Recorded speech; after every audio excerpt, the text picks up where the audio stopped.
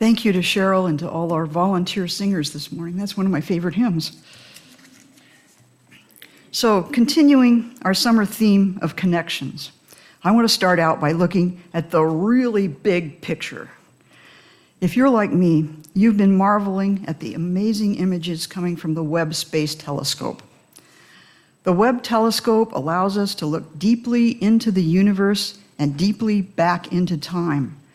We can see what some of the universe looked like a short time after the Big Bang, as an unimaginable explosion of energy first began to be organized from chaos into the universe we know now. The telescope's infrared view shows us massive clouds of dust and debris, black holes, and millions of beautiful galaxies. The shapes of those galaxies depend on the interactions of hundreds of millions of stars, young and old. And some of those stars have solar systems. The planets in a solar system and their parent star make up an interdependent system. And that system is interconnected to other stars and their systems, millions of them making up just one galaxy. We gaze out at the vastness, we learn to identify what is there. We gradually gain more knowledge. From using technology to look farther and farther into our universe, we have learned that everything out there is connected to everything else. It's all interdependent. We could say that the universe is connections. Modern physics says the universe is more interconnected than we can even begin to imagine. It tells us that particles can be connected through quantum entanglement, which synchronizes their particle states. So two particles are somehow connected and affect each other's behavior outside of our concept of space and time. They affect each other clear across the universe from each other instantaneously. Don't ask me how. Space and time themselves are revealed not as absolute or even as relative, but as emergent properties of an even more fundamentally interconnected reality. Phew. Now, since all that makes my brain threaten to explode, let's plant our feet back firmly on this little planet. On the evolving Earth, a few billion years ago, life appeared and started its own evolution. Eventually, there were lots of life forms, but they were not evolving individually, but in relation to all the other life forms, their own species and other species, as well as to Earth's changing conditions. They formed what, in our seventh principle, we refer to as the interdependent web. Species living together in one type of environment made up an ecosystem, and that ecosystem interacted with surrounding ecosystems. Of course, this is the way it continues to be. Living organisms depend on each other. Changes from outside a particular ecosystem can also have consequences within that system. If a large number of massive volcanic eruptions happen, it can affect the climate of the entire planet for at least a few years, having a cascading effect within ecosystems. Again, everything is interdependent. It's all made of connections, relationships. So eventually, humans evolved. They developed large brains and the ability to communicate and pass on knowledge. If we had time, we could spend quite a while tracing the unimaginable number of connections within each human being. Brain synapses and nervous system working together with muscles and all the other systems of the body. Besides the electrical connections, all the millions of chemical reactions going on in our bodies all the time. We are connections. Our consciousness also operates by making connections between and among us, as well as within ourselves. Our connections with our own pasts, our stories that we carry along with us, have a huge effect on how we perceive and interpret our lives. We have a relationship with everything we've experienced, and the kind of relationship we have with our past experiences often determines how we feel and think, what we say and do. How do we react to what happens to us? It's a dry sort of morning.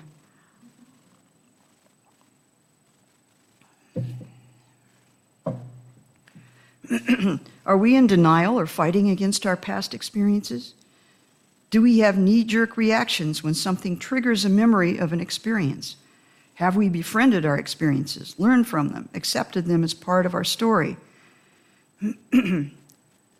Our relationships with past experiences very much influence our current lives, and with everyone around us also dealing with their connections to their pasts, it's easy to see why the webs we are part of can so easily end up in a huge tangle. All right, moving on from our human psychological connections. Our early ancestors understood, to some degree, that they were part of a natural system. They knew that if they harvested too many of a particular plant this year, there wouldn't be very many to eat next year. As humans developed technology, they gradually developed more control over their environment. Sometimes this had unintended consequences and caused local problems. But the world was big and human numbers were small, so they generally could just move on. Many ancient religions taught that all things are connected. Later, other religions came along that tried to separate humans from everything else. We were spirit, separate from matter. We were put here to dominate. Everything was put here to be a resource for us. Humans in the Western world became disconnected from nature, except through domination. Those religions also taught us to see the world as dualistic. Everything is A or B. It's matter or spirit, you're with us or against us, with no understanding that the world is much more complex than that. When I was about 11, I read about scientists warning us of overpopulating the earth and about what would happen if we allowed advertising to continue to fill us with artificial needs, leading us to use more and more fossil fuels to fill those needs. In college, about 1969, I learned about warnings of climate changes we could expect if we continued on the course we were on. More extreme heat waves, wildfires, violent storms, flooding like we've seen this week in Kentucky and other parts of the world. We didn't pay a whole lot of attention, did we? I also read warnings about the changes that happen in behavior when too many people live jammed together too densely. It's easy for others' lives to seem less valuable to us. Violence becomes more common as our ability to connect, to identify with other people breaks down, and as the mass media create a divisive, competitive consumer culture. Many people no longer see themselves as part of a web of humans living in community with others. There has always been an undercurrent in this country of distrust in government and the larger community, but recent fears of extreme weather and political disruption have led to even more people deciding to buy a gun and figure out how they or their family can try to survive. This hyper-individualism, leading people to be even more disconnected, uses up energy that could be helping communities work towards solutions. How do we accomplish this has been replaced by, which side are you on? Of course, there are other cultures that have mostly escaped the excess division and violence that we see in ours. But they fostered community and connection rather than the self-focused ego gratification that so many Americans worship. Some of these cultures have ancient religious traditions that have helped people see their interdependence. I don't need to tell you which cultures tend to create happier people. But even those cultures find themselves at the mercy of climate change. We have blown past thresholds and are well on the way to producing a world with constant disasters and millions of homeless people looking for a safe place. Global warming has changed from being conceptual to being experiential and is now a global shared experience. We're all vulnerable together now. The last few years have made our human interconnections more obvious as the COVID pandemic also created a global shared experience. Yes, it's been worse experience for some than for others who were able to isolate ourselves and still survive, and who had access to advanced medical care, supplies, and vaccinations. Whether we like it or not, our connections with people on other parts of the globe, will increasingly impact our lives in both positive and negative ways. We are all vulnerable together.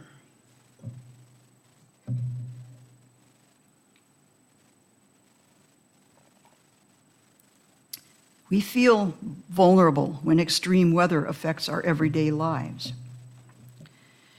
I felt sort of vulnerable Wednesday night when our power went off for a few hours. I was wondering if it was going to come back on before things got hot again, but it did. We feel vulnerable when people we love are threatened, when our livelihoods are threatened, when our way of life is threatened. Author and poet David Whyte wrote, "Vulnerability is not a weakness, a passing indisposition, or something we can arrange to do without.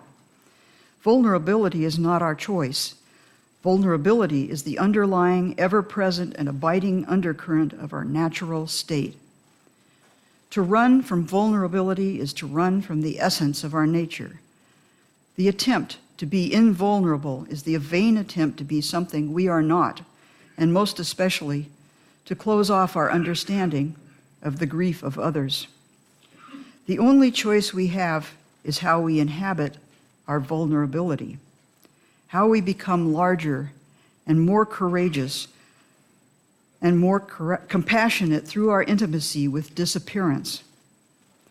Our choice is to inhabit vulnerability as generous citizens of loss, robustly and fully, or conversely as misers and complainers, reluctant and fearful, always at the gates of existence, but never bravely and completely attempting to enter, never wanting to risk ourselves, never walking fully through the door."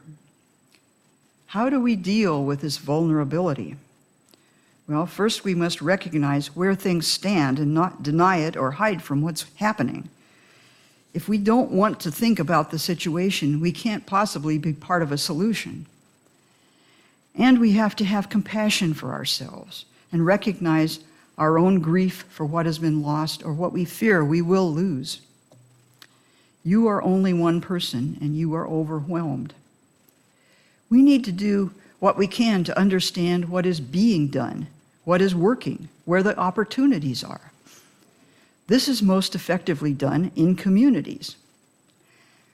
In terms of climate change, we can try to understand how local ecosystems function and who is working to keep them healthy or regenerate them.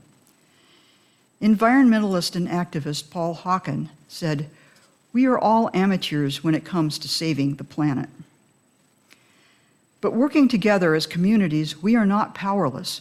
We are vulnerable together and we have power together. But the question is, how can we learn to be in community with people who disagree with us about what is happening and what should be done? Well, we know a few things. We know it doesn't work to throw facts at people in a judgmental manner. It doesn't work to shame folks and try to make them feel guilty. That doesn't change anybody. We have to see them as worthy of our respect, having inherent worth and dignity.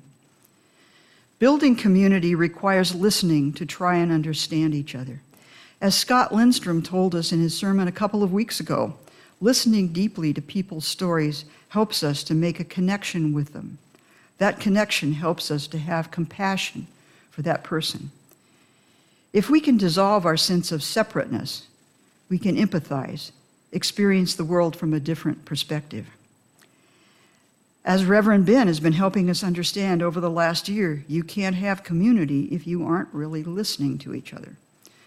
From there, we need to be curious and ask questions, and the way we pose the questions and interact can determine our success.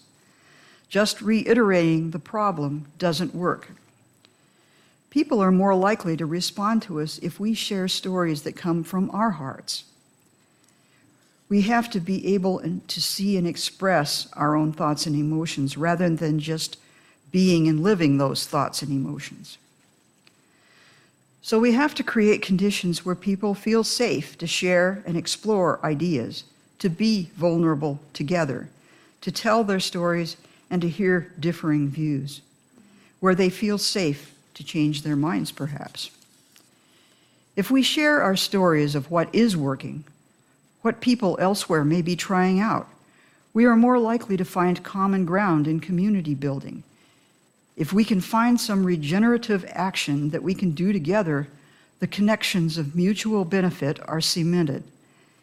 And although we may still disagree about things, we will have more of a sense of community, of working together on the same side.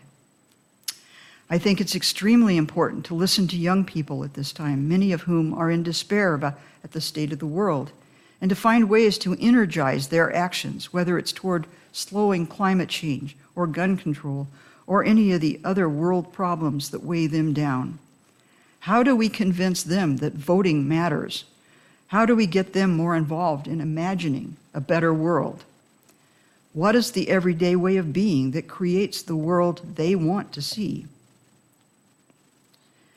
The interconnectedness of the universe is being revealed to us through science and math, but contemplative practices such as Zen meditation have been revealing this relationship with everything for centuries. At the start of intensive Zen training, one of the rules presented is, treat everything as you treat your own eyes.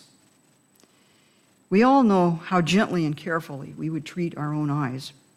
This attitude puts us in right relationship with everyone and everything we encounter.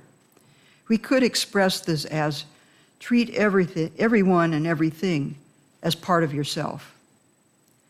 It's the only way we can successfully live together on this earth. Paul Hawkins summarized it well. This is a watershed moment in history where all of humanity has come together, whether we realize it or not. The heating planet is our commons. It holds us all. To address and reverse warming requires connection and reciprocity. It calls for moving out of our comfort zones to find a depth of courage we may have never known. It doesn't mean being right in a way that makes others wrong. It means listening intently and respectfully, stitching together the broken strands that separate us from life and from each other. It doesn't mean hope or despair. It calls for action that is courageous and fearless. We have created an astonishing moment of truth. The climate crisis is not a science problem. It's a human problem. The ultimate power to change the world does not rely on our technologies. It relies on reverence, respect, and compassion for ourselves, all people, and all life. I would like to end with a quotation from the 14th Dalai Lama, who said briefly, "Our ancient experience confirms at every point that everything is linked together. Everything is inseparable."